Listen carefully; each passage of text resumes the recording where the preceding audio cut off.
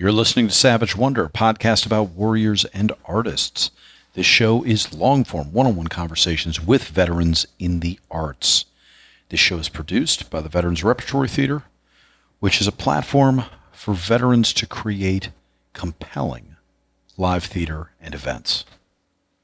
My guest this week was the wildly popular Matt Rendar, who I could not run into a veteran who wasn't trying to do something with Matt Rendar, hadn't bought something of Matt Rendar's, hadn't featured something from Matt Rendar's. Matt Rendar just seems to be ubiquitous on social media in the veteran community, and for good reason. His work is just, it's fun. It's incredibly compelling. It's stuff that is that pops off the page.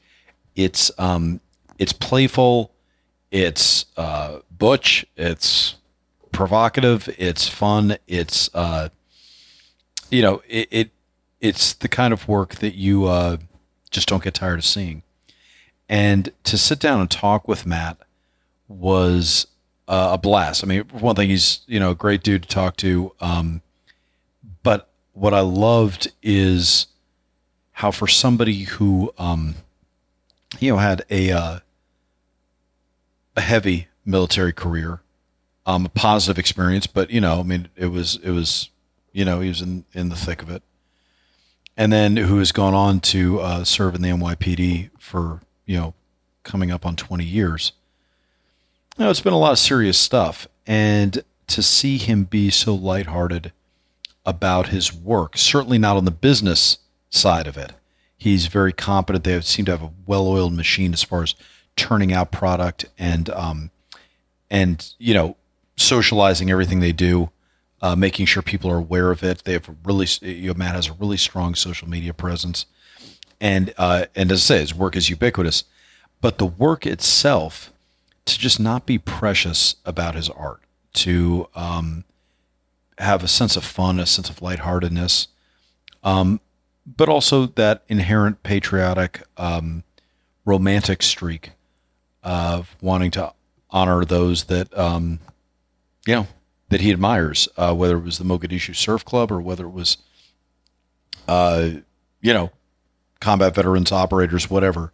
Matt has done work that is just very evocative and memorable, and it's great to see that it doesn't take him a lot of painstaking soul searching to churn out high quality work that is going to reach an appreciative audience. That was really interesting to hear and to see and to learn about his process. And let me make sure I'm being clear about this. I'm not trying to say he doesn't take his work seriously. He clearly does, and it's just a very professionally done, professionally run operation. But the sense of fun that is in the art, the sense of play, is indelible, and that's, I think, what a lot of people respond to, and that's why it is so evocative for folks, both from his composition, his colors, his subject matter. It's it's stuff that really does pop, and to get a little insight into the digital craft as to how that's done too was super interesting. Anyway, I don't want to give out any spoilers or any more spoilers maybe to the episode, but I had a great time talking with him, so this is going to be a fun one. I'm Christopher Paul Meyer. I'm the artistic director at Veterans Repertory Theater, and this is the Savage Wonder of Matt Rendar.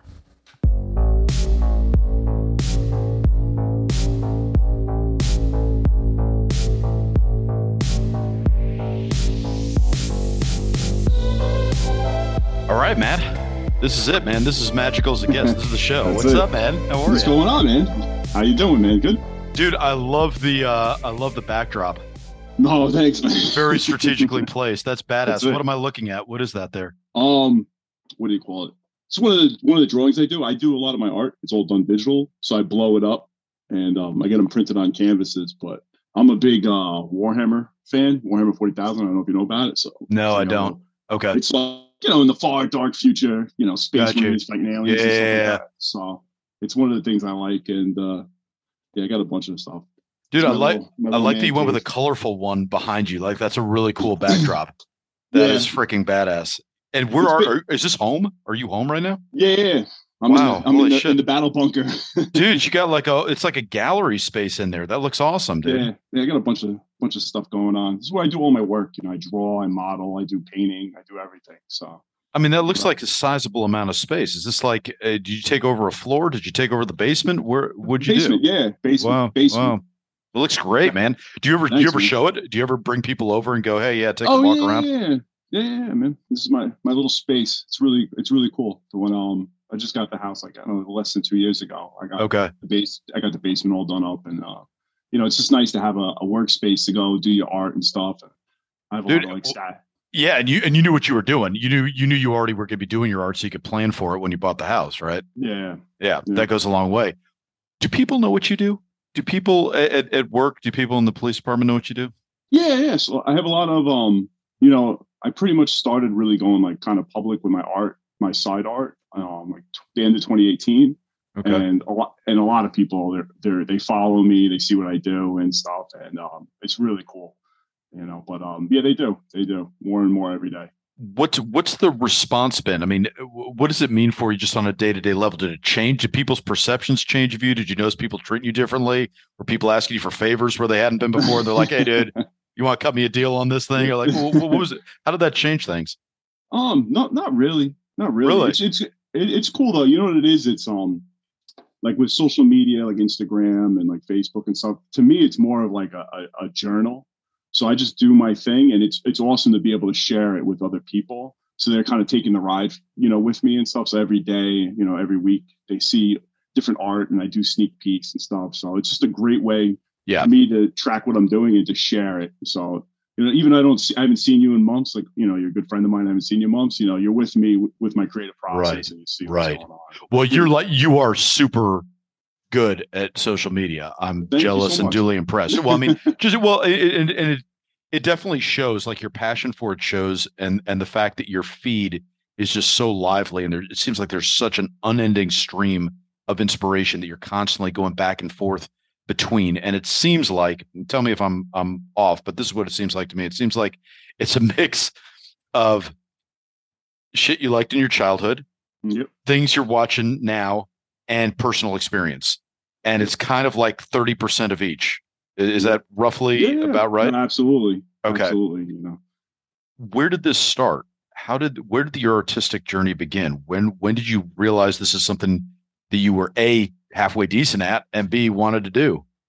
well, I owe a lot to my father. He was an animator and artist. He worked for Warner Brothers, Disney, a bunch of other companies and stuff. So I grew up with the Wow. whole art experience, and you know, seeing him work all the time. Like he had his office, kind of like I did. Like you know, desk always drawing. He brought work home, and he got me a desk. You know, showed me how to draw, do different stuff, and growing up with that really embedded it into me.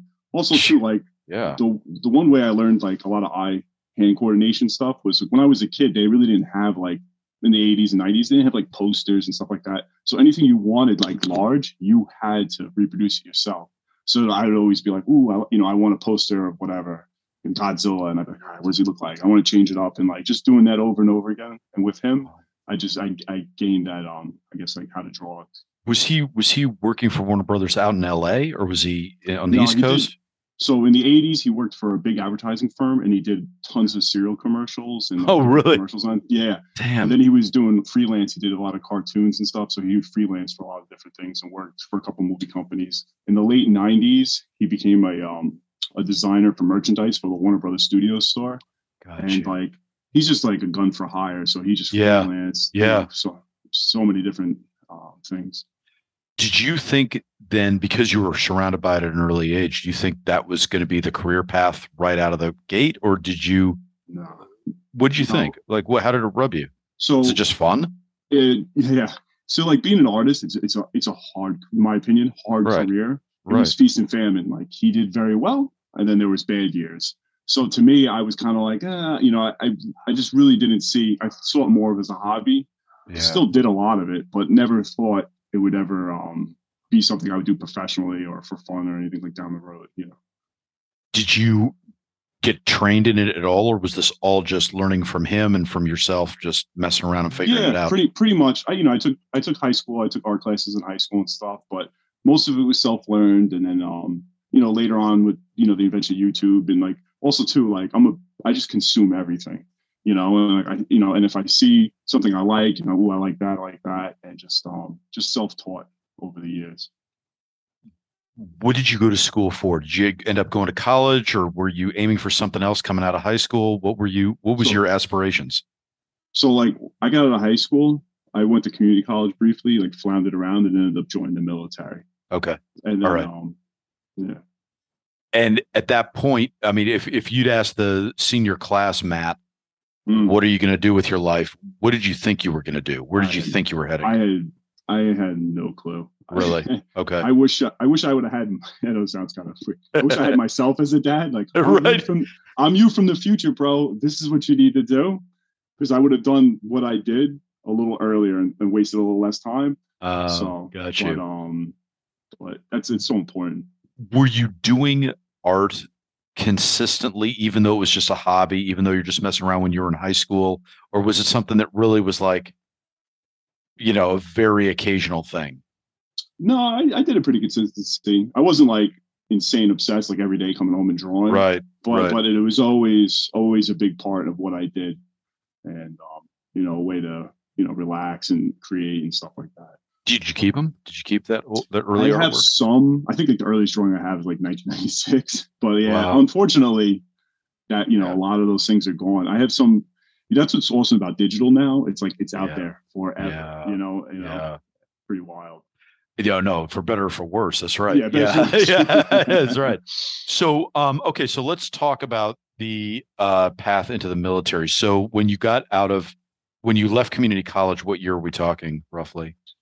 So I graduated in 99, so I went right in. Okay. I was floundering around, and 9/11 happened, and that's what embarked me on my whole. Okay. I was trying to say, were you a pre 9/11 or were you a 9/11 enlistee? Okay. So, and that was the catalyst to kind of launch you into the military.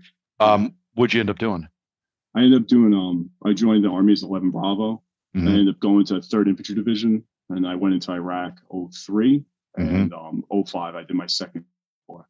So I did my time at Fort Stewart. Got you. Did you consider the Guard Reserve? Was there a conscious decision to go active, or was it just like, oh, I think that's what everybody does, is just join the Army and go active? Yeah, no, well, to go to Iraq, like I was just like, I have to go active. So yeah, I was like, so I found a unit that was going to go there. Because I was like, 9/11 and stuff. I'm like, I wanted to get into you were ready to go. Yeah, okay. I wanted to get into the fight and everything. So I actually wanted to go into several other units. I was like, I asked for 101st, 82nd, like 10th Mountain, just based on what was going on in Afghanistan. Yeah. And there was no openings for that. And they gave me 4 other options, and I didn't really know anything. So I was like, no, I wasn't actually going to sign up. And then I guess the major at the recruiting station is like, listen, you want to go to combat? Iraq's going to kick off. I said, I swear to God, if you join 3rd ID at Fort Stewart, you're going to go. He's like, 1st Brigade is going to go there, I swear. And I'm like, okay. And I believed him, and he was right. What did you think just coming out of basic? Was there a sense of satisfaction? Were you teeth on edge, ready to go, ready for the fight? Did you feel like you'd found a purpose, like you'd found a home? Like what was your mind state just at that initial? Yeah, no, all impact? The above, serving the country, being a part of something bigger. Yeah. And my grandfather was a World War II veteran, so I grew up with that. He was a dive bomber pilot in the Pacific. So like all his stories and stuff, and his story was and his brother, who actually was killed in Germany, was shot down in B-17. Wow. But their story was Pearl Harbor happened, and everybody was like, freaking sign up, get in there. So that's how I felt with 9/11. Is like, I got to get in there. Like I'm not really doing anything. I'm like, I should serve my country, and friggin' do what I got, get in the fight. You were a New Yorker, right? Yes. You were raised as a New Yorker. So talk about that. Talk about what that meant for you. Was there a part of you that was like, motherfucker, this is my fight. This is my war. This came to my doorstep. It's, everybody, there's a million, 9/11 stories and stuff, but sure. I was actually working in retail at the time, and I was carpooling with my manager. We graduated high school together, and we were driving, and I remember hearing it on the radio that a plane had hit the tower. So at first, I'm thinking like a Cessna, like a small plane, accidentally. Right. And then we get to work, and we hear another plane hit, and I'm like, yo, that's terrorism. Like, there's no way two planes hit the same thing. I call my father up. He's like, yo, they just hit the fucking Pentagon. I was like, get out of here. I'm like, it's, like, we're the number one military force in the entire country. Like, how in the world would they crash a plane into the Pentagon and then turn on the news? So I was working out at this clothing outlet. They closed it all down, went home, just turned on the TV like everybody else, and just saw, how crazy it was. And, that fireball, that it's like, in real life, you like explosions and stuff in Iraq. Yeah, right. You very rarely see fireballs. Yeah. Like that was a fireball, man. Yeah. Horrible. What a horrible day. Yeah. Well, no, absolutely. And I think, for me, there was a sense that as a New Yorker, this was an incredibly personal act. It was like the eyes of the world were, New York always feels like the center of attention for the world. That's something we New Yorkers have. But, yeah. But definitely that day, I just remember seeing all those letters that came in from like schools in Oklahoma and Kansas. And they're like, we're thinking about you. We're praying about you. And I was like, God damn, really, this is we are the cutting edge of this war. And this is, there's a New Yorker fighting this. Did you get any of that going to basic? Was it like, oh, you're the New Yorker? Oh, yeah. Hey, yeah. But it was like, I remember my drill sergeant's like, where are you from? I'm like, New York. He's like, you got a knife in your pocket? But, yeah. And so how quickly did you, what was the flash to bang before you actually shipped off to Iraq? So I was in 1st Brigade. I actually missed the invasion. I got there. What happened was they invaded, they set up in Kuwait, I think about January of 2003. They crossed the berm March 19th. I didn't get there until late April. I was actually a replacement. I had a chunk of guys that were all replacements for people that were killed or had emergency leave and had to leave. So I landed I flew out of Kuwait. I believe not Doha. There was an air base north. We flew in C-130. We flew into Baghdad, like freshly just taken over Baghdad International Airport. Mortars were coming in and stuff. Pretty wild. Drove in, soft skin Humvees and deuce and a half right through the streets of Baghdad. Insane. And then I met up with my company and my battalion. So it was very not too eventful, like a couple things here and there, but like the shock and awe was still like pretty much in effect, and the insurgents really hadn't started yet. You just started seeing 1st Armored Division later in the year took over. Big Red 1, not Big Red 1, 1st Armored Division. They ended up taking over, and you started hearing and seeing like the IEDs started, the ambushes started, like the insurgency started building, and they started figuring out that we weren't unkillable and stuff like that. Right. But I ended up leaving in September back to Fort Stewart. So it was a very, it was a great deployment, awesome guys, and but it wasn't like the blood and guts at all of second deployment. Sure. Let's talk about just that reaction for your emotional state coming back off that first deployment. Yeah. Did you? What was the sense? Was it euphoria? Like, hey, I went and I did my part. Was it like, God damn, there's a ton more to do, and I can't wait to get back? Was it like, oh shit, I'm in this now. I got to ride out my contract. Where was your head at? I wish I could have done more. Like I got there, like all the guys I with, like my company took the airport, my battalion took the airport. There was they took part in the Thunder Run, which was the giant armor attack into Baghdad and stuff. I was in Charlie Company, like Bravo Company had the first combat javelin kills in the world. Wow. They killed some T-72s over at the airport. So those guys were like grizzled. Like I walk in, it's a funny thing too. So I come in with the chalk. Some of us go to this platoon, this platoon, this platoon. Everybody was treated differently. The guys in my platoon, they treated me very well. But like take out the garbage, do this. I'm like, no problem. Because I was the new, like FNG and those Vietnam movies and stuff. And but like it was funny though, because like I was ready for it, and it wasn't really there at that time, And like I had my helmet, I had my goggles, like 550 cord in my helmet. They're calling me Sergeant Eversman from Black Hawk Down and stuff. So like, but great group of guys that were like just went through all the shit. They went to the Kabbalah Gap, was a big battle on the way up there, and I was glad to serve with most of them when I went for my second tour. Like it's like a lot of the guys, they knew what was going on and how Sure. to do things Sure. going into the second tour. So like I had a crew of awesome NCOs and leadership going in. Did you feel unsatisfied after that first deployment? Was there a sense of like, ah, shit, I kind of missed out on some stuff and I didn't fully Yeah, no, absolutely. bond? Yeah. Absolutely. But like at the end of the day, like I did the best I could. No, what can you do? Right. Yeah. Like, Yeah. You know, yeah. like you can't Yeah. beat yourself up for, you know, like Right. I did everything I could, you know, it's not my fault, you know. Right. So yeah, no, 100%. I wish. But was there you know, that sense, I guess, that you really wanted to get back to the fight yeah, I and want go, to get back. yeah, yeah, It was pretty much my first tour was this is a taste of what it is. yeah, These are the guys, it was like a movie. I had a very movie like military stint.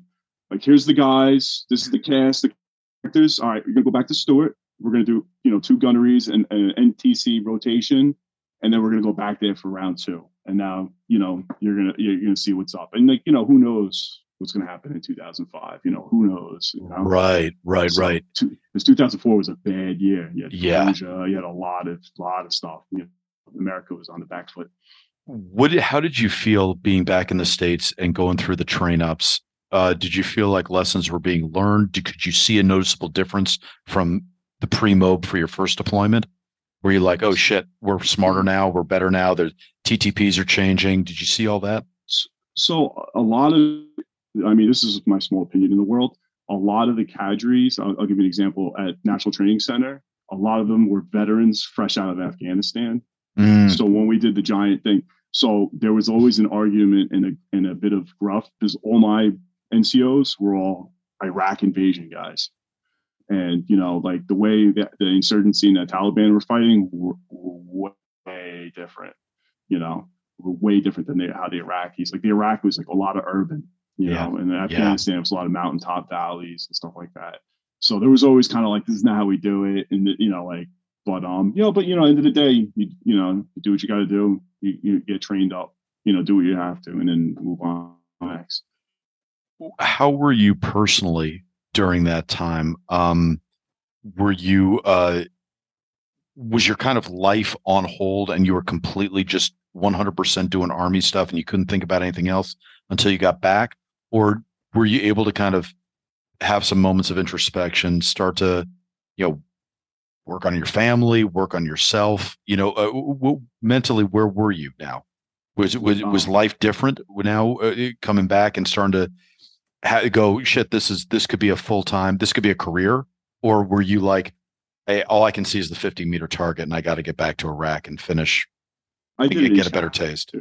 I did it in chapters. Like, let me train up as best as I can. Let me get ready for this. And then we'll do that next deployment and we'll, you know, I was just kind of going along. The one thing I did do that leads into like the rest of my life was, so I get back from Iraq in September of 2003. One of my buddies, he was from New York. He was one of the sergeants of my platoon. Is like, hey, the NYPD is here. New York City Police Department's here. And they're recruiters are giving tests out at the Fort Stewart Officers Club. You should got to go. And I was kind of like, yeah. I'll take it when I get out. He's like, no, let's go take it now. They're giving it free. So he literally dragged me. All right, let's go. So we went. I took the test. Wow. So they sent me the score. Like, you pass when you get out of the Army. Just give us a call. We'll start an investigation to process you. I'm like, okay. So that was, you know, down the road. I had to get a letter signed by my CO, but that was always like an option down the road. Boy, that's incredible. That's a real. Were they offering that to anybody, or did you have to be a New Yorker? Everybody. No. So wow. Yeah, I never heard of it. We go to the officers club. We go to the officers club, and there's tons and tons of chairs and tables, and then a bunch of NYPD guys in polos. Like, hey, there's like 7 of them. But like, we're here for the NYPD. You know, we love military guys. Here's your test. You guys will get 5 extra points. You take the test, take your time. You have certain, whatever, 2 hours, 3 hours. We'll mail you back your scores. You get a letter signed by your CO, and we'll put you on hold when you get out. You're interested, give us a call. And that was it. And I sat down, I took a police test, and as a PFC, and it helped out later on. But, thanks to my friend Mike because I was a lazy bastard. Of course. Right. I was like, I'll take it later. It would have just pushed things out, later on in my life. So had you ever considered the military as a career, having gone in for 9/11? Was there any time before you took the NYPD test where you were like, yeah, this might be what I do the rest of my life? Or was it always like, one contract, let me do my part, but I'm not trying to Mm. do this for a career? I was kind of like just going about it, seeing what's up. Like I might have stayed in the reason, like the flash forward to when I ETS, the reason why I got out was so I got back from Iraq January of my second tour, '06. I was ETSing in April. So I had friends that were ETS in October, November, December of that year. And the rule for the stop loss was if you were Uh, getting out within 3 months of deployment, you were going to Iraq, you were getting stop lost. So I looked at myself, I'm like, maybe this is God's like reason why. Like I had the NYPD test, I'm getting out in April. Maybe, maybe I just maybe I take this shot. Maybe that's a sign just to take the shot. And that's what I did. yeah, So a lot of people that were going to get stop lost, they knew yeah, it. They just re-enlisted and they get the extra money and just continue on. But I of just thought course. like just the way the things lined up, I think that was a sign for me to go a certain way. So I took it. Totally. Well, and it's interesting. I mean, boy, that it's a relatively rare thing, I think, to have not a guaranteed safety net, but something where, it's pretty good odds that NYPD is Yeah. going to pick you up and go, shit, that's a good opportunity. Yeah. And, Yeah. it's right there. Um, Flashback to 5 years before, would you ever have thought that you would ended up in the military law enforcement complex? Like, if somebody, if the older you had said to the younger you, yeah, you're going to be a cop, you're going to be a combat veteran and all that, Not a would clue. you I never would have mean, anticipated I that? think I think 9/11 changed everything Yeah. for Yeah. so people, and I'm definitely one of them. Very fateful day. Spun my Yeah. but Yeah. No, that makes sense. Let's dive into the second deployment then. I mean, how was it for you overall? Did you feel um like your fun card had been punched? Were you like, yeah, I'm good? Yeah, I mean, yeah, it was right out the gate. It was a pretty rough deployment. So you know, Where were you? Where'd you end up going? I was in Samara, Iraq. Okay. So we stayed over. I'll give you the mini story about it. So Samara, Iraq was pretty much a city that was bypassed. Like during the invasion, they didn't really do anything, and it was a hotbed for insurgency. And then they had Fallujah. So I don't know I forget when Fallujah kicked off, but they did like a mini Fallujah in Yeah. Samara in like April of 2004. They killed a lot of people. It was really bad. They left it, and they would do missions into it all the time. So the problem is every time they did missions into it, they're running more into ambushes, IEDs, all these complex, Yeah. attacks and everything. So their idea was in October of 2004, Big Red One, I think it was 226 infantry. They're like, we're going to punch in there and we're going to take the city and we're going to put a permanent patrol base in the middle of the city as a thumb in the eye of insurgency and just man it 24/7. We'll put like 2, 3 companies infantry guys Yeah. there, and we'll have eyes on snipers and we'll Yeah. just hold the city. So they went in, I think it was October 19th, 2004. They did Operation Baton Rouge. They went in there, they killed a shit ton of people.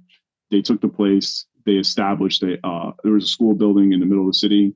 They established patrol base Uvalde. Uvalde was named after, I believe, a Pennsylvania National Guard guy that was killed during the invasion incursion into the city.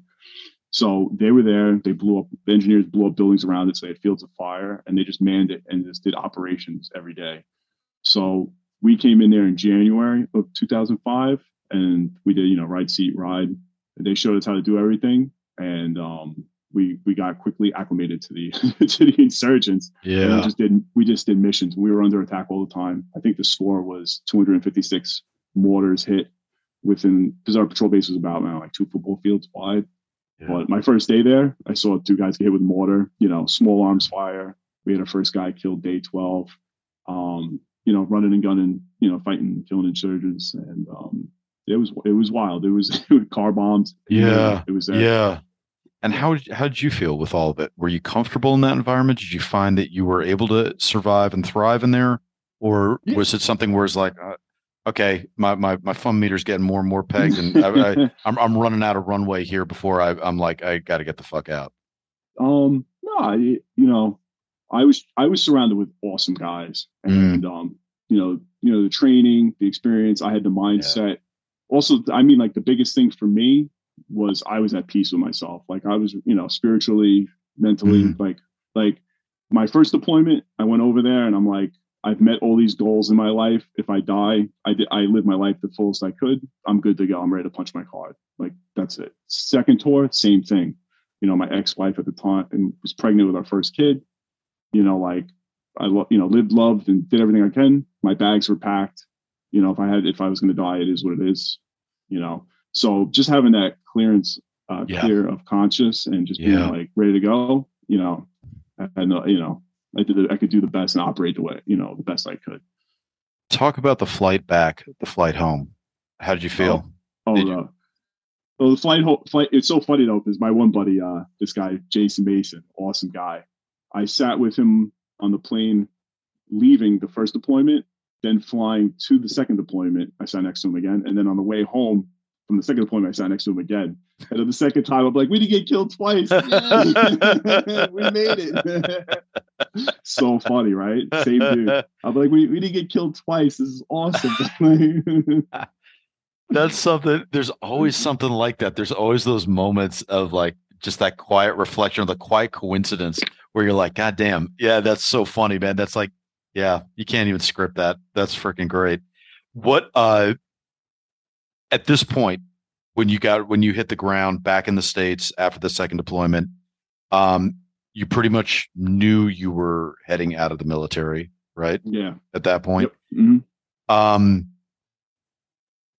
Were you ride or die for NYPD, or were you like, hey, I'll do the NYPD thing, and if that doesn't happen, I'm just going to be a free and clear civilian? And, you know, like what were your options? What were your contingency plans? It's so funny. I never really asked myself these questions. I was like, when I got back, I was like, I'm gonna, you know, do the NYPD thing. As soon as I get out, I'll give him a call. Take other police tests, see what's up, and if I don't like it, doesn't work out, I'll come back to the military. You know? Oh, really? Okay. Yeah. All right. Yeah. I was always there. Yeah, it sounds like you had an overall pretty positive experience in the military. Yeah. Like, it was good guys you were surrounded with. You had a good crew around you. I have to say, you know, like a lot of my NCOs and teammates and stuff are really good guys, really bad motherfuckers, man. Like, you know, like when the shit hit the fan, I had a great lieutenant, great platoon sergeant. It just, it really made for, you know, when stuff was tough and like there was a lot, you know, shit was hitting the fan, just being surrounded with good dudes, it really made a big deal. Artistically, were you not doing anything during this time? Were you just like, hey, I'm focused on the Army, it's about all I got the bandwidth for? Or did art play any role during your time in the military? Yeah, I was drawing all the time. Yeah, downtime between missions and stuff. I had a drawing pad, markers, pencils, was just drawing, doodling, you know, spray painting. We had I did murals in our building and stuff, like just, you know, spray paint stuff. Yeah. It's a nice, you know, that and video games, because we couldn't do anything. Right. Like, right. We were in a patrol base, like we were getting RPG'd, mortared, you know, like you couldn't go outside. My uncle mailed me like a soccer ball, and I'm like, we kicking down the hallway, like we were under attack. Like, I remember, you know, one time I was our little internet cafe was like on the third floor, and I'm on the phone and talking to one of my friends who's actually a cop, and the machine gun bunker on top just, you know, started unloading 240 machine gun fire, and my friend's like, is everything all right over there? I'm like, and my ex-wife, I was on the phone with her, and a mortar hit next to the building. It's like, boom. And she's like, is somebody knock a chair over? I'm like, nah, it's the mortar.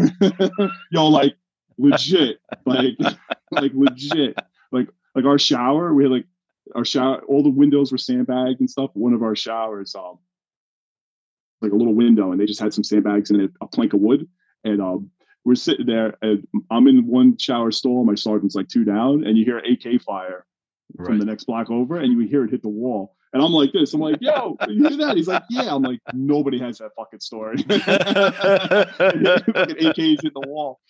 But well, it's true because especially at that time, I mean, that, you know, obviously that's pre-FaceTime, that's pre, you know, surge, all that stuff, and just, you know, the jarring way that people back home could hear your voice and then hear some sound that they just never fucking anticipated, and just that cognitive dissonance of going, holy shit, you sound like you, it sounds like we're having a normal conversation, but there's this otherworldly shit going on right here, right next to you. I think that's a really jarring experience. for people. Yeah. And it's kind of funny because when you're in, you kind of shrug it off and you're like, yeah, right. This is what I mean when I say, yeah, I'm deploying to a combat zone. But it's funny to look at it through their eyes and get that glimpse of like, oh, you didn't really know that when I said, yeah, I was going to a war zone, this is like actually what that means. This is what that looks like. That's freaking trippy. Were you designing tattoos? Did you ever design tattoos for people? I've never directly, but I've had people use my artwork. What it is, I'm very loose, and like tattoo artists are tight. It's always like the big question: do you do tattoos? I'm like that. But you didn't start doing that in Iraq. You didn't start helping people out with tattoo design. Yeah. Make a couple extra bucks to play cards with, you know. But did you keep any of that? Did you keep any of your art from over there? Yeah, I have some of it. Have you ever shown it? I think so. Do you like it? Is it good? Is it stuff you're proud of? Cool stuff. Yeah, some cool stuff. You know, a lot of it's like ballpoint pen, you know, stuff. It's just done with the materials I had at the time. Sure. So, what were you drawing? Was it imaginative stuff? Was it realistic stuff? What was imaginative stuff, like comic book stuff, you know, like portraits. Like when during the first deployment, I actually did some sketches of like looking out the window. Oh, you did? Yeah. And stuff. Yeah. So I'll dig those up. Yeah, that's cool. That's cool stuff. Yeah. Stuff. No, that's very cool. Okay, so you come back, you go into NYPD. Yeah. I'm assuming was that an adventure to get through it, or was it kind of like done and done? Did they make it easy for you? My NYPD experience was so fast. So literally, I ETS out of the Army. I moved my family back up to New York, and so I was staying with a friend down there. I ETS. I'm literally driving I-95 all the way up to New York from Georgia, and I called NYPD, and they're like, "Oh," I'm like, "Yo, I'm out." They're like, "Yeah, come. Can you come in 3 days?" I'm like, "Yep." Came in 3 days. Started the investigation. I was in the academy in 3 months. So at that time, they really needed people, and so like I go from Iraq in January, and then I'm in the police academy like 6 months later. Wow. Fucking trippy. And now you know this is a career, right? I mean, like you said now you're like, okay, this is what I'm gonna do. Yeah. I'm trying to project a little bit, so this may not apply to you, but I'm gonna throw it out there. Was there a sense of I think one of the biggest things that I found, and maybe this was true for you, was a sense of identity that you get from being in the profession of arms, whether that's military, law enforcement, or in your case, both. Did you find that? Were you like, hey, the guy that was kind of aimless, doing a retail job and all that a couple of years ago, now I have a new identity. I'm a bit of a different person. Did you find that? Did you find like that there's kind of a divide now between you and the average civilian because you're like, I've actually done some shit. I'm actually been in the profession of arms. And I see the world differently. I hold myself differently. I have different expectations. Was there that, or were you still just kind of like, yep, still Matt, still me? Everything you said. No, everything you said. You know, like see the world differently. You know, I've you know, like sworn the oath, and I'm there to protect the people. You know, the people that can't protect themselves and stuff like that. You know, I really do feel that you know, stepping up to those professions and is, you know, very vital to our society, and it's you know, I enjoy it. It's exactly what you said, though. Did you find with your art that, and I know it's at this point it's still a hobbyist thing, but was it changing at all? Did you find it harder to like draw battle scenes? Did you find it harder or did you find like some need to go, no, I really want to show more of what it's like as opposed to, you know, the fantastical, or was it still escapism and you're like, no, fuck it. This is fun. I just try to blow off steam here. Yeah, no, it's more just an escape kind of thing. There's some like, there's like little Easter eggs and everything, but like, I don't take my art too seriously. So some people, and not now, but like in the beginning, like, oh, is there political this or that? I'm like, no. I do the rule of cool. I do the rule of cool, man. If it looks cool, I draw it. You know, like that's if I do things to make it look cool and just try to that. You know, it's not like there's not like, you know, I don't know if that breaks anybody's heart. There's no.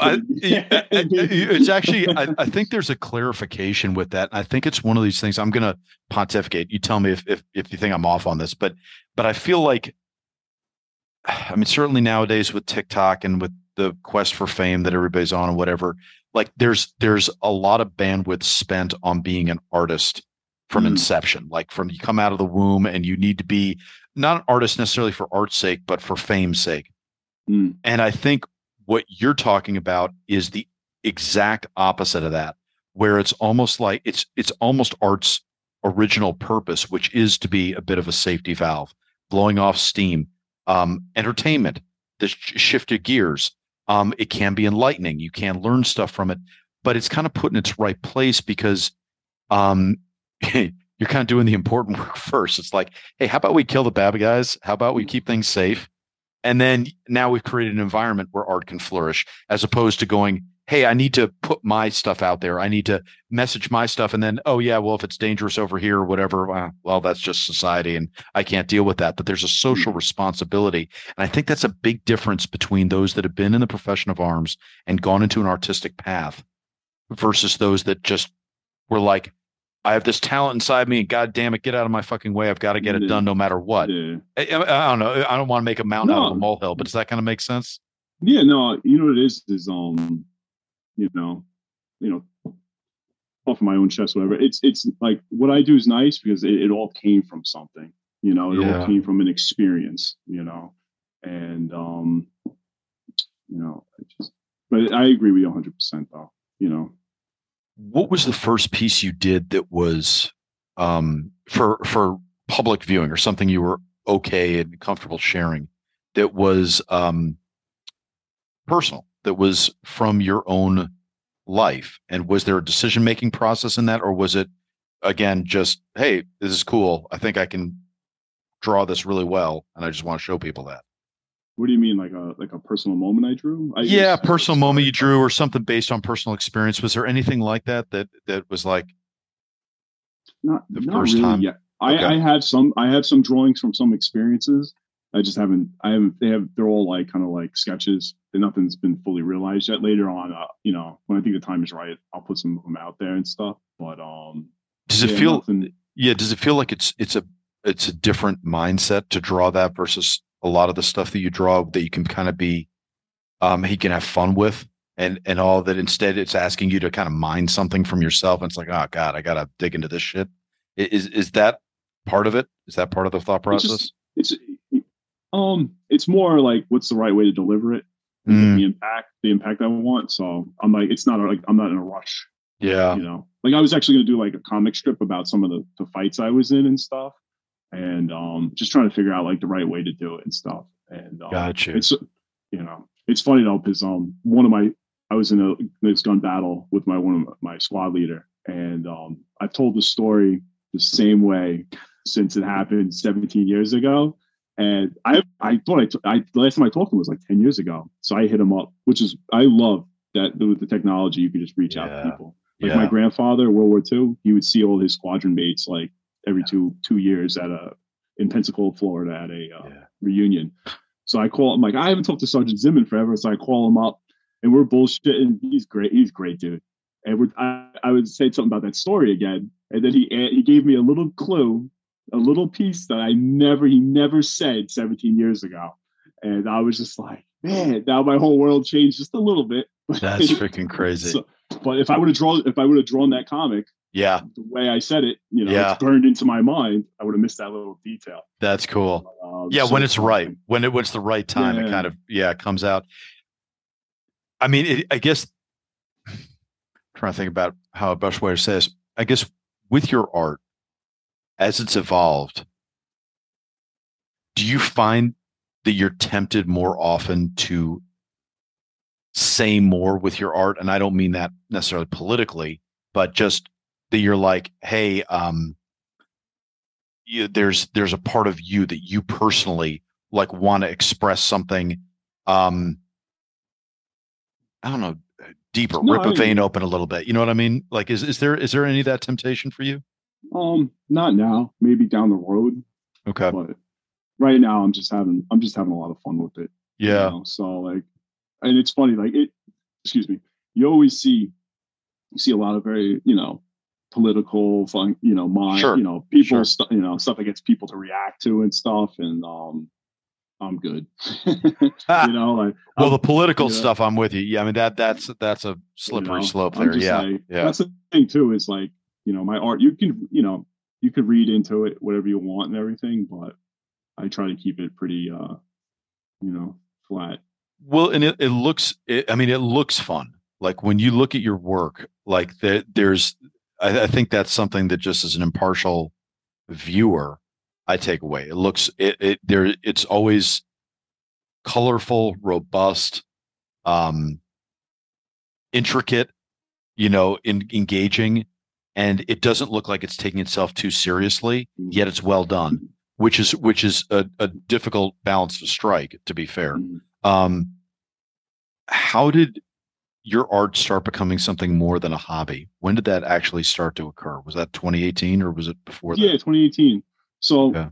I started doing all this artwork, and I was like, how can I share it? How can I make it into a small business? So I came up with the brand Battle Tribe, and that's what I cover all my underwork underneath, and it's awesome. So I've been very successful with it. I do all types of merchandise, art prints, Yeah. canvases, and then I've met so many awesome people, other artists, military guys and it's funny because I have like a bucket list of all the different stuff I wanted to do, just fun stuff, like I get really excited about. And like I wanted to do an album cover. I did an album cover. I wanted to, work with this company and do a shirt and do this and then there's these charity organizations I want to work with. I wanted to sponsor what do you call it? A professional shooter for shooting competitions. I did that. Like there's all this cool stuff. I wanted to do, I worked with a soap company. I have a soap brand now. It's so awesome. But just met all these awesome people. And there's a ton of stuff right now on my plate that I'm going to show in the future that I'm working on. It's so awesome. Really cool. Just a lot of talent and fun out there. What's your personal battle rhythm like now? Like, how do you manage having a full-time job in the NYPD and being an artist? Like, are you just nonstop? Have you been able to? Are you? Oh, really? Yeah, you're on the treadmill. I'm a machine. Yeah. No, I'm just always always on social media and just enjoying stuff and always making art. And then I have stuff every week and it's so ingrained in my schedule and it's work, but it's enjoyable. Will it slow down in the future because it becomes work and not as fun anymore? Who knows? But right. But since 2018, it's been full steam ahead and the ideas keep flowing. Do you do it every day? Almost, yeah. Do you have to do it every day, or is this your discipline of like, hey, I need to do this a little bit every day to stay on top of stuff? Yeah, I mean, I have a dry erase board and I have everything written down, and I have a pace, and it's just I guess from being in the military and law enforcement, I just have that schedule. Yeah. So like if I'm off for a week on vacation, I wake up 8, I go for a run, I come back, make breakfast, I go down in my man cave, start drawing, painting, doing whatever I do, and then lunch with the wife, and like the rest of the day I relax. Like I just very schedule, and know what I have to produce and stuff, and I have that self motivation discipline, which gets everything done. Let's talk the craft a little bit if we can. So it's all digital art, right? So that means talk to me about the platform. So what do you do it on? What does that mean when it's digital art? What are you using? I draw on the iPad Pro. Okay. So I just draw right with the Apple Pen. I use a couple programs. I use Procreate. I use Photoshop. I use Photoshop Express. I used to use Adobe Sketch. So awesome. Like, what it is with the digital is like, you can push things, alter things, you can change colors, and it takes less time and it's more forgivable to be creative, because I don't have like 10,000 years to work on something. So I can quickly also too, like doing a, what do you call it? It was a composition. Boom. I want this helicopter here, this guy here. No, it doesn't look good. Here. You could just change and alter. You can, you can tweak things. You can lay the colors in. I put colors in things. I'll run through filters. Like, oh my God, I never thought that the greens look better here. And it lets you mold and sculpt your art, where originally it's a very arduous process. Like you have to plan everything out, because if you don't plan out, you're going to go down one road. Right. You could waste hours and hours. You have to come back and It's a lot. Right. That forgiveness makes it a lot easier. How long does it take you to actually churn out a piece, generally speaking? It depends. A couple of hours, I guess. Oh, really? Wow. Yeah. Wow. But I have so many ideas. Sometimes I get an idea like, ooh, I want to do something, and I'll just draw a sketch. But I don't have this at that time. I don't have the push to finish the art. So it's in the file. But then a month later, I'm like, ha. And I go back, I pull that old sketch out and draw it. Yeah. And next thing I know, 3 hours into it, it's finished. Also too, working with other people come up, there's a band I've been doing album covers for, the Broken Side. Yeah, I saw that. They have a new album coming out, and there's like one song, and he's like, they're very like nautical Navy kind of theme. So he's like, oh, would you do a zombie Moby Dick? I'm like, okay. I'm like, yo, it actually sounds fucking really cool. I'm like, oh shit. So I did a sketch of it, like a real quick sketch. And when I was a kid, I loved Moby Dick and the whole story and everything. So, but I wasn't really feeling it, pushed it aside for like 2-3 weeks, was doing other stuff. And then like, boom, one day I'm like, oh, I have exactly how the composition, changed the whole composition, jammed it out in like 2 days, sent it. And then you have what but that was just because I would have never drew that on my own based on, but like having that chemistry working with somebody else, it made this awesome thing. It's really cool. Do you have a good freehand? Do you consider yourself having a good freehand? Mm-hmm. And how did you develop it? Is it natural? Do you have just a great eye, or is it hand-eye coordination, or is it something that you've developed through just repetition? It's all the above. Okay. It's all the above. Okay. My biggest thing though is composition. Like if you like, I like to do everything very action oriented. So like, I like to have like a lot going on in my drawings and like have a point of focus and just have an interesting composition, because it makes people look into it and then they see everything else. But composition is so important. Yeah. And then color. But try to keep everything dynamic, movement. So let's talk about just what the actual process was like for you to open your Etsy shop and really become professional with it. So at 2017, did you just have a stockpile of work that was done and you're like, hey, I got to do something with it? Or were you more like, hey, I want to just build on what's been a hobby and actually just flip a switch and start churning out stuff for sale instead? So what happened with me was, so I was in the police department. I was like, oh, let me use some of my GI Bill. Let me go back to school. So I went to community college. I started taking some art classes. I didn't tell anybody what I do for a living. Pretty funny. So I'm just like, I was like, the creepy old guy in the classroom and stuff. A good experience, awesome teachers, just doing my thing. Yeah. And so I started sharing my art on Instagram. And that summer, my wife got me an iPad, the first generation one, and I started drawing. I'm like, wow! I'm like, I could draw something and instantly, it could be out there. So then I had this one drawing I did.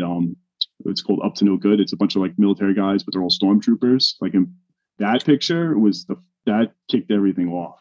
So everybody, I had a friend that called me up. He's like, yo, can I put this on Reddit? I'm like, no problem. So he put it on Reddit. He had like 60,000 likes in like one day. So it just kept going and going.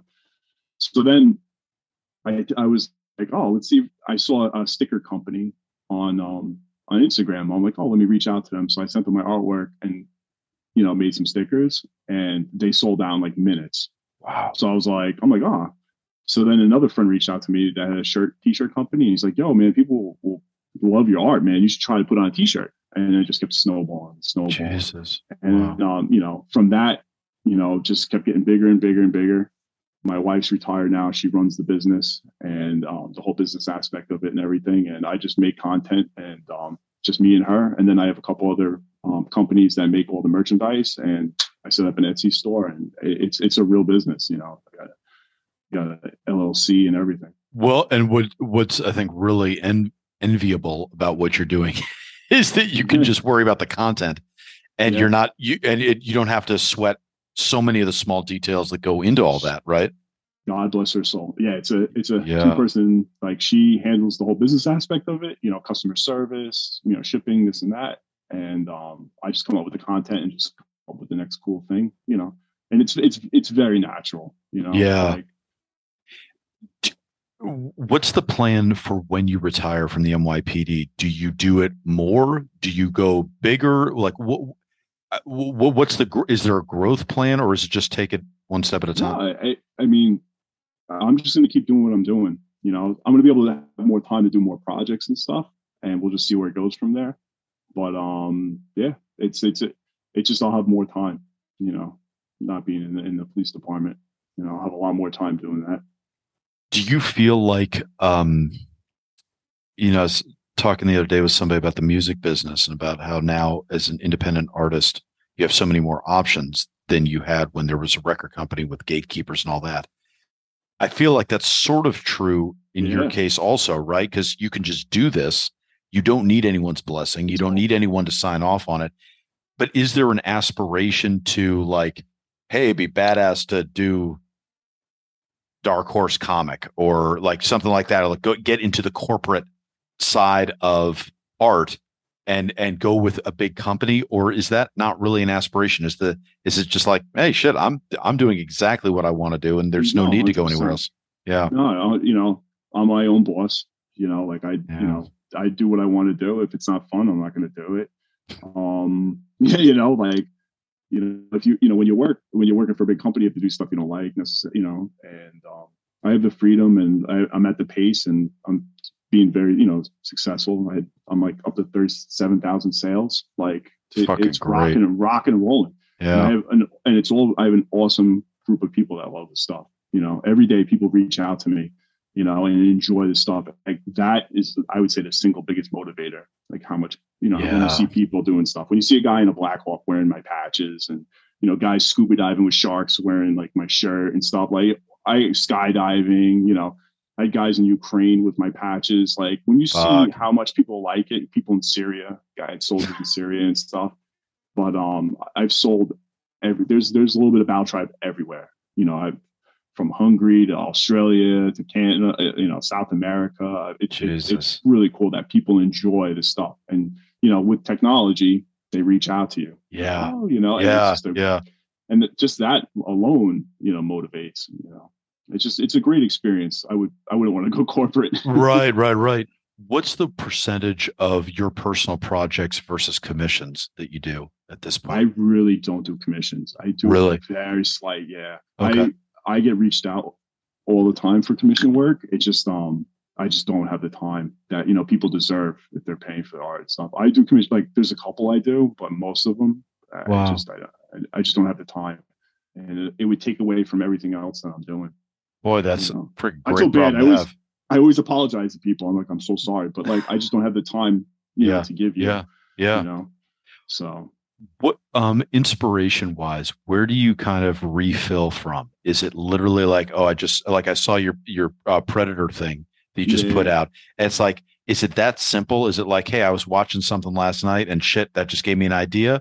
Or do you like seek out certain things? You're like, I need some inspiration, therefore I go to X, Y, and Z to go look at something or get turned on in some way, shape, or form. I just enjoy content like Mm, YouTubers and like other artists. okay. Like on Instagram, there's some amazing, Yeah. amazing artists and stuff. I'm just like, sometimes I'm like, I'm not even in the same league, but that doesn't matter. Like you do it, like that's another thing too. As an artist, becoming comfortable with yourself. Like this is how I draw. This is what I do. You know, like, you know, you're not always like reaching for that unattainable goal. Some of these artists are insane out there. But yeah, to answer your question though, I just I see something, I get excited, you know. So like I'll give you an instance, like the Predator movie's coming out, which was awesome by the way. Definitely see it. So I'm a huge Predator fan from the '80s. My parents wouldn't let me see it. I had to see it, like snuck the VHS and everything.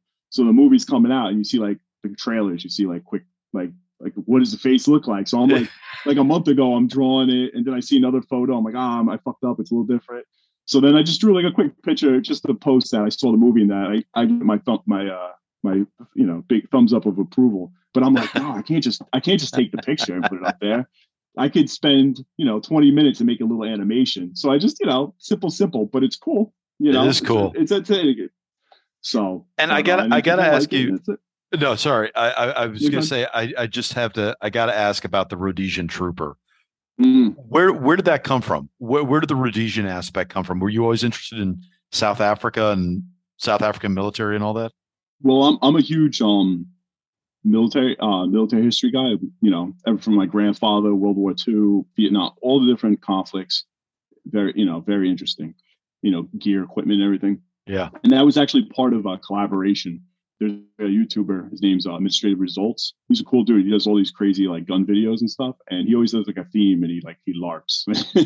So he was like, oh, what do you think about this? When he was doing what's the rifle they use again? The GO. I forget what rifle they use. The Rhodesians. Oh yeah. Oh, the Rhodesia. Yeah, I don't. Yeah, they use some rifle. Yeah. So I was like, oh, let me make a scout trooper, a Rhodesian trooper, and I'll put that rifle in there, and I'll do the. And he was like, "That's awesome!" And everybody loves that design, man. They think it's really cool. It's baller. The brush, the brush strokes, and that's another like the whole Rhodesia thing. Like I went, all the history with that. It's crazy, man. But yeah, it's pretty wild. But people dig it, man. They dig the brushstroke. And Mogadishu Surf Club, where did that come from? So I was a young kid in '93 when Mogadishu happened. Yeah. And I remember just hearing it, a little bit about it. When I went into the military, Black Hawk Down was like the big fucking deal, and the movie came out and everybody in there was like Shugart and Gordon and like, and like I heard it. One of the guys in my platoon, this guy Watson, his brother was one of the chalk leaders during the attack. So he was with me in the platoon. Good dude. We actually bugle stick. He kicked the shit out of me. So, but Black Hawk Down was what I grew up in the movie. I mean, in the military, and years later, I become good friends with several people that were there. Sure. And so I know you've done work with Brad Thomas, haven't you? Awesome. Yeah. Me and him, we're a good friend. Yeah. Awesome guy. So, great dude. And like that's another thing through social media. Yeah. Me and him are chatting, and we're in the same neck of the woods. He's like, "Get out of here!" Blah blah blah. And then boom. And he I did a bunch of artwork for him for Silence of Light, and we did a collaboration. And he, one day I was like, "Yo, can you do me a favor?" And he's like, "Yeah, bro, whatever you want, man." I'm like, "Would you do me like one riff? Like one for because I don't have any original music or anything." He's like, "No problem." Next thing I know, he's sending me 15 tracks, and he's like, my drummer, Justin, good dude. One of the drummers from Broken Side. He's like, "Let me add drums to it." So now I have all this original music. I'm like, I can't, I love you, bro. So, wow. Yeah, but he was writing the shit, he was in the Humvee convoy and in that. And, so through the internet became friends with Brad Halling. Sorry. Brad Halling. Yeah. Sure. Awesome. Another awesome guy. Yeah. He lost his leg in the battle and everything. Sure. Great dudes. So I thought Mogadishu Surf Club was a funny nod and homage to that whole, because like they all went swimming in the water and stuff. They all posted pictures and everything, but they're really like a little nod and homage, and everybody likes it. I know a couple of people reached out to me from the battle. Were like, "Oh, that's awesome, bro! Really cool." That's awesome. That. Yeah, man, that's really awesome, really dude. Cool. It is funny. Like you're. I feel like you're one of those guys who just pops up everywhere. That everybody that's served is like, "Fuck, this dude has like." There's some piece of yours that's going to strike a chord with somebody that served, and somebody's going to go, "Shit, yeah, that I want like." That's what I'm talking about. And there's, it's like everybody seems to take your work really personally and have a personal connection to it. And I think there's I don't know. I mean, that's just been my impression, but I'm really flattered. Like going back to Brad Halling, he lost his leg during RPG hit it. He had his own tourniquet with a seatbelt and a screwdriver. He was one of the first amputees that stayed in Delta Force. And, I think he's a civilian cadre now. But so he messaged me. I thought you would like this. He bought the T-shirt, the Mogadishu Surf Club.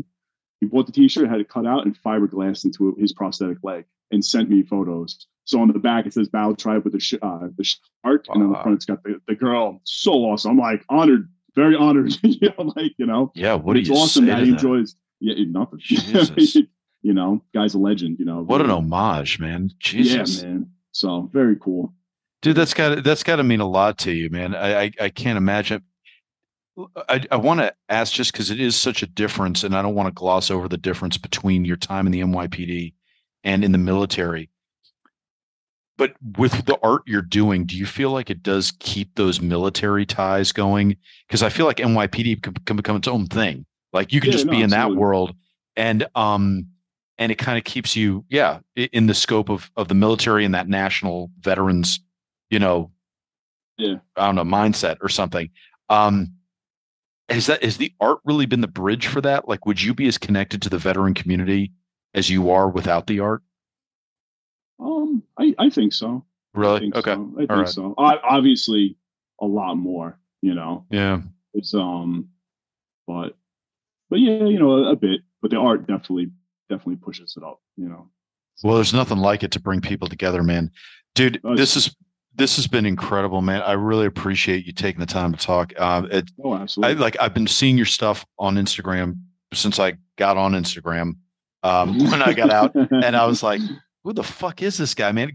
And that's the thing. I mean, again, I've said this before on the show, but there's I don't want to say a lightheartedness, but there's definitely a sense of fun about your work that I think is missing in general, and that a lot of people run away from because they feel the need to be serious or soul searching, and that's fine. There's nothing wrong with that. Yeah, there's nothing wrong But with that.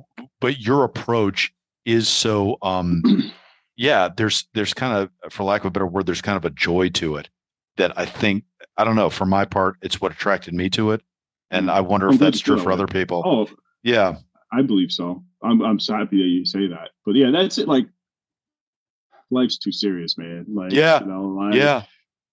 like does everything.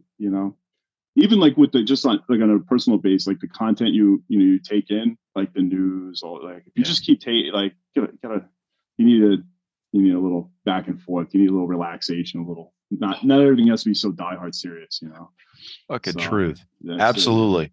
Well, and That's some especially sort in of the art world, because the art world, there's a lot of yeah. pressure to soul search and to be meaningful and deep and relevant. And it's like, dude, the relevance is that people fucking love your stuff, and that's It's what's so cool. relevant, you know? I'll give you one little short story from my high school career. So the last art class you take, like when you're a senior, is like portfolio prep, where they prep make you a portfolio, so the colleges Oh can yeah. accept you and stuff. Yeah. So whatever. So I'll give you an example. Like I don't even one person, not even name whatever. Like they did their you had to do a personal portrait, and the teacher explains you don't have to do a personal portrait of your face. You could do something that's meaning and this and that. And so Okay. so one guy did like hands bound with chains and like black and like my parents hold me back and like and I'm in like I'm stressed out and drug addiction and then you have my drawing is just my face, me running down New York City, people running and screaming, and Godzilla chasing down the street. I wish I still had that picture. It was like this big. I don't even That's have a copy freaking of it. awesome. But that was always that's the pace I run at. It's so weird, man, because I'm just thinking while you're saying that, I'm like, if this was 1982, your work wouldn't see the light of day. Like people would go, "Oh no, you're not taking that seriously." It's like the public is here clamoring for what you have, but the gate, that's not something that makes it past the gatekeepers, and that's why like social media is so cool for artists, just to be able to flash to bang. Just you got the inspiration, you put it out there, and people immediately pick up on it. Yeah, that's the thing too. Is like, you know, like I watched there was a documentary about Comic Con with all these different artists, talking to different companies trying to get into the industry. Just start doing what you want to do. Just start doing it. There's avenues. Like I'm actually first heard on your show. First, this is the thing. I'm actually working on a children's book. So something totally different. Wow, Lighthearted. badass. It was a great idea I had a million years ago, and I'm like, oh, I could do it now. So I'm talking to a publicist now, and it's on my giant bucket list. It's something to do. So I'm not worried. It's not gonna. Is it gonna be on Amazon? No, I'm just gonna get it printed myself and put it out there, and people enjoy it, and then move on to the next thing I want to do and stuff. Stop worrying about the big get rich, do all this stuff. Just make it happen. Well, and it's crazy too. I mean, I don't want to gloss over the point that you're making money doing this. Yeah. Like it's not, and that's I think something because that's every artist's struggle, right? But it's like when you already have a steady job and a career that'll come with a pension, you don't need the extra money right this second, but it becomes a flourishing business, and just for profitability, for the thing that every artist wants, which is to live off their art. You build that framework because you've kind of the scaffolding has been your other careers, your other jobs, and now eventually art will take over. But it can be commercial. It can be wildly successful just on its own. And that's, I think, something a lot of people miss when you go down that art school path and become super serious. It's like, then you're going to need grants and you're going to need corporate sponsorship and all that, because it's not necessarily something that everybody wants. And you're doing it. You're giving people what they want. People are gravitating to it, you know? Yeah, no, absolutely. But the thing too is like, to be a business, to do, get it out there and stuff, like you need to get it out there. If you're like, oh, like it's never going to get done. I don't know who quoted it. I don't know who said this. It might have been Steven Spielberg. It might have been Leonardo da Vinci. But I think it's what art's never truly finished. It's only abandoned. So I have a certain point when I do art. There's a certain point where I'm like, it's done. Yep. Yep. And a lot of people don't see the mistakes, but I do. But like just to get it done, get it out there. It's that's a discipline on its own. Yeah. Yeah. And to have a public in mind, to have a feedback and a dialogue with your public, as opposed to making it this aloof, thing that is kind of like, well, maybe you don't get it. Maybe you're not ready for it. Maybe the audiences are too dumb to get my very sophisticated art or something. And it's like, no, dude, like you're doing what you want and you're putting it out there, and there's a dialogue with the audience, and as a result, commercially it becomes very successful. I think it's incredible. I think there's a lot that people can learn from it, especially when you start to take art too seriously. And it does need to be serious at times. Yeah, it does. But there's a lot of give there. There's not one way of doing it. Yeah. There's room for everybody to exist. And, and I'm just glad that a bunch of people enjoy it. That's like, I would say the biggest motivation. 100%. I believe it. Thank you, brother. I know this has been a Saturday morning, but dude, it's been a blast to talk. And let us know when the book comes out and all that. Let me know. Definitely. I'm happy to talk it up and all that. I can't wait to check it out. And in closing, I'm always bad about doing this. We'll put everything in the show notes, but tell people where they can find your Etsy store, social, all that stuff, if they're not already following you. So the two things on Instagram, I'm Matt Rendar. That's my nerd secret name. and then on Etsy, you can search for just Battle Tribe. You can BATTLE Tribe, and then all the stuff will pop up. So that's cool. it, man. Thanks, cool, Matt. Cool. Yeah, hey, we'll talk down the road then, man. Definitely. Thanks again. That was the Savage Wonder of Matt Rendar. Such a great time talking with Matt. He's just a really good dude. And it'll be interesting to see what else he does and how his work continues to evolve over time. And, we'll have him back on as needed. Okay, stuff that you guys should know. So we're into September. So that means the Parlor is back up and revving. So if you're in the Cornwall, New York area, we have live shows every Saturday night. This month, the month of September, we have Admissions by Joshua Harmon, which is probably the least out-and-out comedic show we will do this season. It's got a lot of social commentary and comedy mixed in. But it won the 2018 Drama Desk Award and the Outer Circle Critics Award. Anyway, really well-known play. And I'm glad we're going to do it. I think it's going to be really fun. So if you're in the greater Cornwall area, come on out and see us. Other things you guys should be aware of. On September 22nd, our good friend Anthony Roberts is hosting a fundraiser that will partially benefit us at KGB Bar in New York City. It features a lineup of veteran poets that are going to be very, very familiar to listeners of this podcast. Ben Fortier, Cherie Engel, Mason Roderick, Buck Bulliard, Anthony himself, Dex, Justin Egan, like the list goes on and on and on. Anyway, that is something worth going to. It's unheard of. It is without precedent that we have a fundraising effort that's not done by us. So for Anthony to have put this together on our behalf is, is great and means a lot. And I hope you guys come out and see that.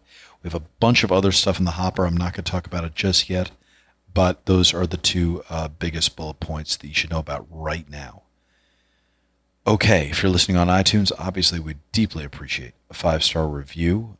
Say whatever you want to us or about us, but just slap 5 stars onto your comments. That would be really appreciated. And other than that, I think that's it. You can find out any and everything going on with us at vetrep.org. That's vetrep.org, vetrep.org.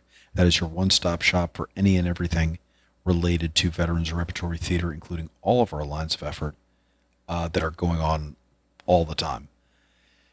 Okay, let me thank our producer, Michael Neal, as always.